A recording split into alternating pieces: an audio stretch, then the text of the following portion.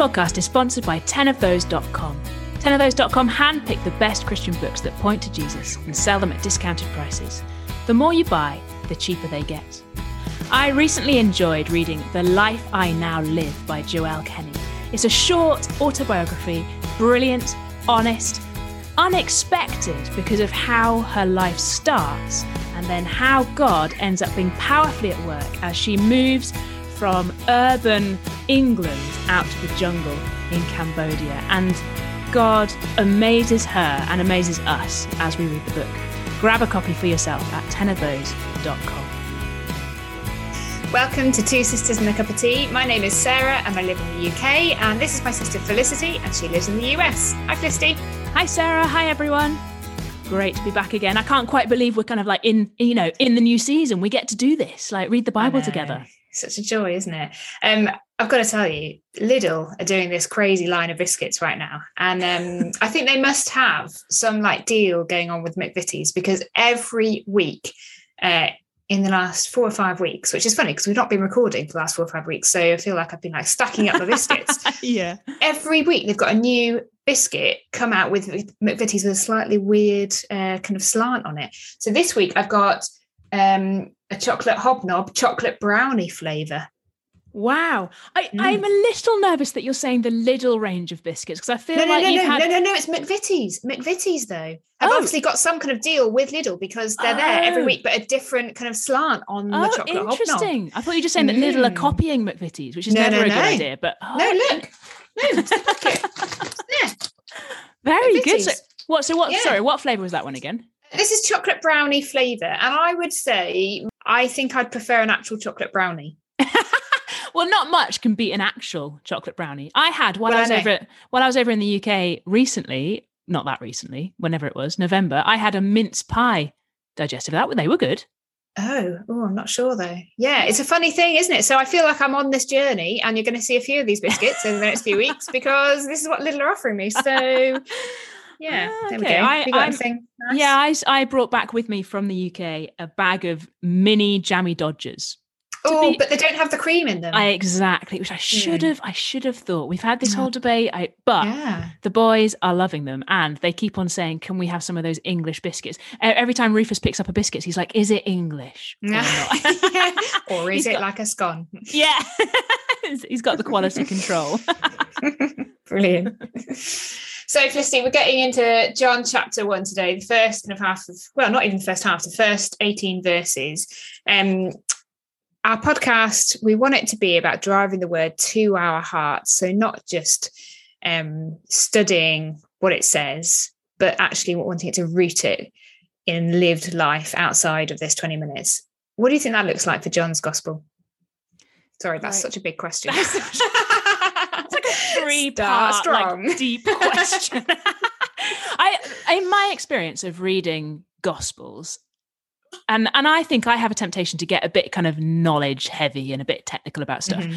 A good question I found to ask myself, and a friend gave me this question, it's just been a lifesaver over the last couple of years, is how does this help me to enjoy Jesus? And so I think keeping our focus on the person of Christ, there's going to be so much interesting stuff in the midst of John's words.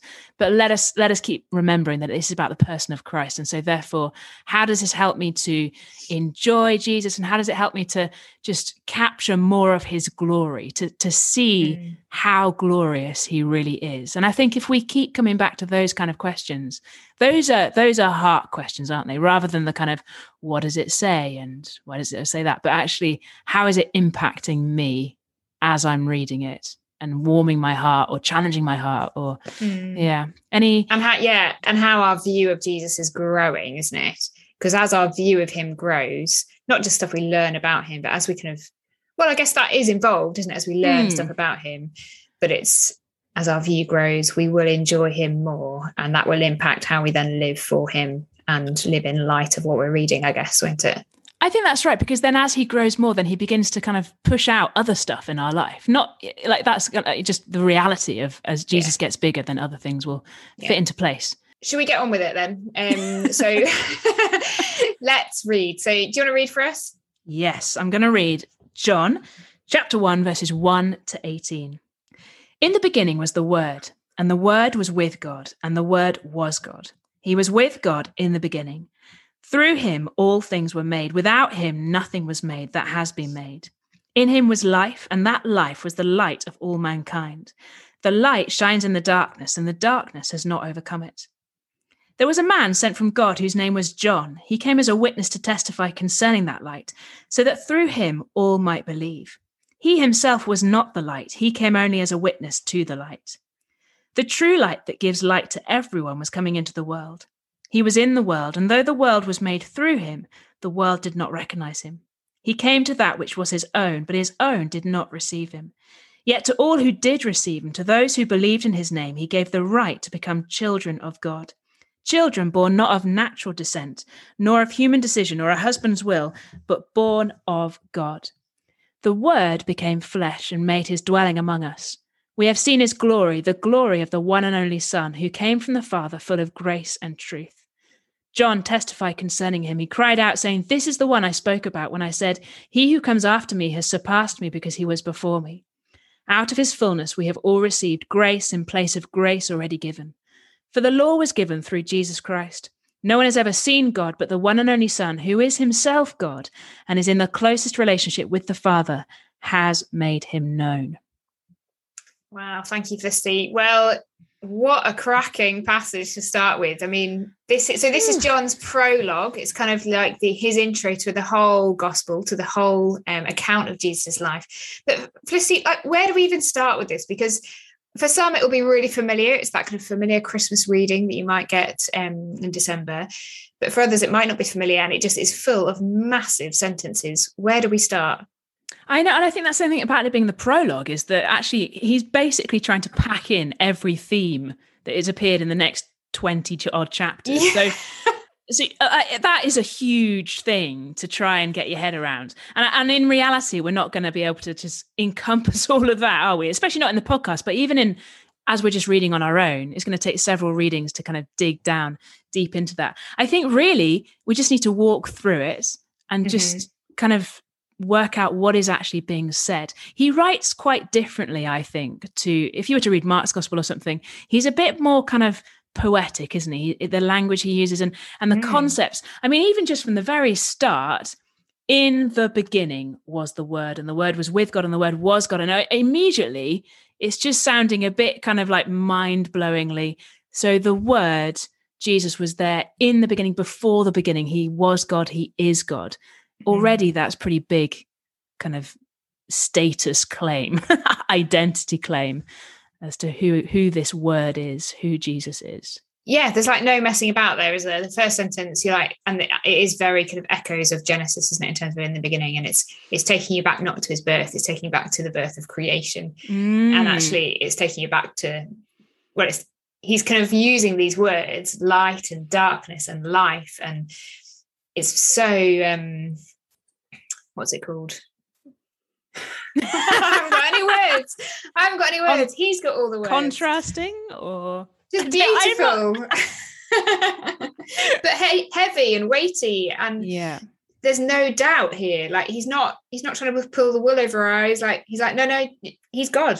That's who he is, and so he was there before anything else. And how extraordinary that then this Word is made flesh. Yes, exactly that, isn't it? And that's kind of where we're heading when we get down towards verses 15 through to 18. But just on this, even just the simple act of just looking at the repeated words helps us to see kind of what's going on with what we're being told. So as you say, I love that verse 4, "In him was life, and that life was the light of all mankind." And again, those Genesis echoes. God gave life and light back in Genesis. And it seems that what's being said here is that Jesus's light and Jesus's life is greater even than all of that.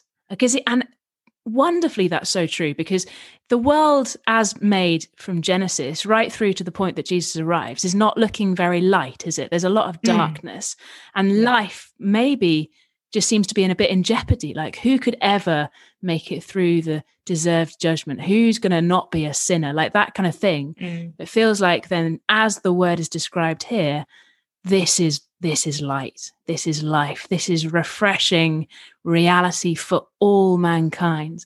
And that just, wow, completeness of who Jesus is. And it is wow, isn't it? Because then you start to get the kind of, well, you get very clearly, John goes on to say that there's a man from God whose name was John as well, but he just came as a witness. So that's John the Baptist, and very clearly says he was not the light, just pointed to him. And then it goes on to describe the world, doesn't it? And actually, the world's natural response is they didn't recognize Jesus. They did not want him. And that just like highlights, doesn't it, the kind of, there is no one who can possibly claim the title of the true light in the world. That Jesus is the only one who could ever possibly be that, because everyone else, our natural response is not to want the light and is not to accept him. And I think that was what really struck me reading this through, is that we've got these kind of responses to Jesus, and that's the kind of the natural response is to kind of disregard him. And yet what's given to people, that kind of repeated words again of receive, believed in, gave, he gives, is given by God. And the right to become children of God becomes because of God's grace in Jesus. So it's nothing that we can do. It's all that has been given to us in Christ. And that's so true. When we come back to the idea of light and darkness, like when you're in the dark, unless someone gives you a light, you've got no way out of that darkness. And I love that. Yeah. The reality, I think it's a good expectation setter of what the world is like, of what we naturally are like. We need God to enter into our situation. And actually, then as we're thinking about this, as you read these words, it seems so obvious, doesn't it? Jesus is this person who is being talked about here. But the world is not going to agree with that. There is going to be a rejection of Jesus as we look around us, as we think of our unbelieving friends and family and whoever. And that's just I think that's a helpful thing, a sort of reality check. As we're blown away by this, actually, that's not the case for many people. Yeah, absolutely. But it is extraordinary, isn't it? As you read on and you see these, just the description of him full of grace and truth, and out of his fullness, further on down in verse 16, we've all received grace upon grace in place of grace already given. Just wonderful, isn't it, to realize afresh the good news of grace. And he starts with it at the beginning of his letter, because that's what kind of permeates through the whole letter. It's not a letter, sorry, the account of Jesus' life, because Jesus is full of grace. Out of his fullness you see grace upon grace. Like, what an extraordinary phrase. I mean, I was interested. I don't think I've really properly noticed this before in verse 16. Out of his fullness, we have all received grace in place of grace already given. For the law was given through Moses. Grace and truth came through Jesus Christ. And the idea, God has been graciously dealing with his people from the beginning of time. But the grace that we have in Jesus surpasses the grace that was given before. The law was a kind of a safeguard, wasn't it? We see that in other parts of the Bible. But here we have Jesus himself, full of grace and truth. And again, if it like just that really simple tool of just looking at repetition, this idea of truth and it being revealed and it being made known, and John the Baptist witnessing to it and testifying about him. And everything about this is pointing to Jesus and saying, look, he is made known. And in that very last verse there, verse 18, no one has ever seen God, but the one and only Son, who is himself God and is in the close relationship with the Father, has made him known. And the reality of that revelation and the kind of concreteness of that, that is so reassuring to me. I love that he really has been made known. We're like, there's no guesswork here. This is God himself coming. And this is God himself. And we've got the testimony about him written down for us now. And John is making sure that we know that. And that's just really reassuring again, isn't it, as well? And then when you come back to John's kind of purpose verse, you know, that one we talked about in the last episode, I've forgotten the number, 20 verse 31. 2031. And he says that's why he's telling us this stuff, isn't he? Yeah. That's why we hear this, so that we may believe. And just that reality of like, it's really kind of obvious, but as we read the revelation, as we see it, so we believe in his name, like verse 12 here, like the receiving and the believing. So we have life. Like, this is the way. This is the way to life. And I don't know. So there's just so much here, isn't it? And you, like, as we've been saying, you can really dwell on any of these verses deeply and get so much from it. And I guess that's what we've kind of wanting to do, isn't it? As we drive this to our hearts, is actually thinking, right, what's one thing today that I can think on more, pray through more, and think through? Well, what's it been like for you to do that? Have you done that? I mean, what? Tell me. What's gone through your heart right now? Well, right now. Right now. Pressure. I do think that one of the things that's really struck me as I've been in these verses is the certainty of the revelation. And just the being the made known. There's no kind of, if you look at it this way, or like it might be that it looks like this, or there's no kind of hesitation about it. It's like, this is God himself come to dwell with us, come to be with us, to reveal his glory and his grace and his truth. And for my heart, I think that's something that I have known, and that I could explain that to other people. But functionally, do I live like this is the revealed truth? Like that, I feel like sometimes I look elsewhere.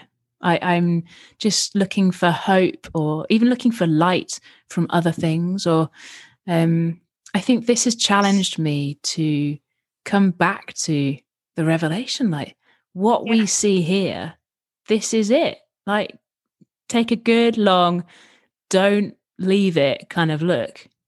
Yeah. And that's a challenge. What about you? Where's your heart been? Yeah, I think I've been dwelling on the reality of light into the darkness, and just thinking through, well, the two big areas of darkness, I guess, in life are sin and suffering, aren't they? And so actually, what does it look like to believe that Jesus is the true light, and that his light is what I need? I need his light to expose my sin, and I need his light to help me see my suffering in view of his mercy, and to see it well, and to see it with a believing heart, if that makes sense. And I think just I think I've been just dwelling on the fact that he's the light. And what does the light do? A light exposes, it drives out, it warms, it brings revelation and knowledge, as you say, and ultimately his light shines grace into our hearts, doesn't it? Because he gives us what we need. He helps us to see clearly. And that is a gift. And I want to see more clearly. And I want his light to be the light that does that, rather than, as you say, looking for other places, for other revelations or other lights or other hope. That this is it.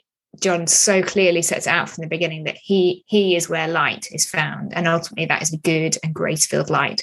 So move towards it, not hide away from it. So I think that's where I've been sitting this week in him. That's so helpful. So saying that as we look at life, our sin and our suffering as a part of that, in the light of Jesus, then we see it with grace and truth in there as well, which is a hopeful thing as well, isn't it? Like, it's an exposing thing, but it pushes us towards the hope as well. And that is, we see that a bit later on in the gospel, don't we? As people sort of shy away from the dark, from the light, but then also run towards the light as well. And those two kind of conflicting things. I was, we've been reading a book with our boys over the last few weeks, and there's a brilliant illustration in there. It's a Patricia St. John book called Treasures of the Snow. And she talks about the grandma is talking to a little girl, and she's saying, when we wake up in the morning, we don't shoo out the darkness. We don't kind of persuade it to go. We don't kind of take our broom and brush it out. We welcome the light in. We receive the light. We open the curtains. We open the shutters. And that's been such a good little reminder for me of this reality, that as we welcome Jesus in and receive him and believe in his name and trust in his grace and truth, so the darkness is banished and we live in the light and the life. It's just mind-blowingly. Yeah. Will you pray for us, Felicity? Absolutely. Heavenly Father, we praise you so much that you make Jesus known, that you give us light and life for all mankind. And we're sorry when we look elsewhere, when we just get caught up in the darkness and look for other lights. And Father, we pray that as we're digging into John's gospel, would you give us real clarity of vision? Would we have a bigger and bigger view of Jesus and his glory? We pray that we be those who are running towards the light, those who are eager to receive Jesus, and that we might be those of life and light for your glory. Amen. Amen. So good to be back in the word, isn't it? And just starting to dwell deeply on these things. Oh, what a gift of time, Felicity. It's rich, isn't it? Rich. It's so stuff. rich. It's so good. Yeah. Do check out our show notes. We've got questions to go with a cup of tea over there, and that will just help you if you're meeting up with a friend, another sister in Christ. And we would love any reviews. If you're able to write us a review wherever you listen to podcasts, that just helps to get the word out that we've got a new season, and that we'd love people to be enjoying this as much as we are. Is there anything else, Felicity? No, sign up to the newsletter if you haven't already. And why not, not just write a review, but tell people about it. Just, even through the masks, just say it. Like, check out this podcast. It'll be helpful to you. We hope helpful because we're in the Word and we're dwelling on the light. So absolutely. Joy. All right. See you next time. See you next time. Bye-bye. Thanks for listening to this episode. It's sponsored by 10ofthose.com. Check them out for great discounted resources that point to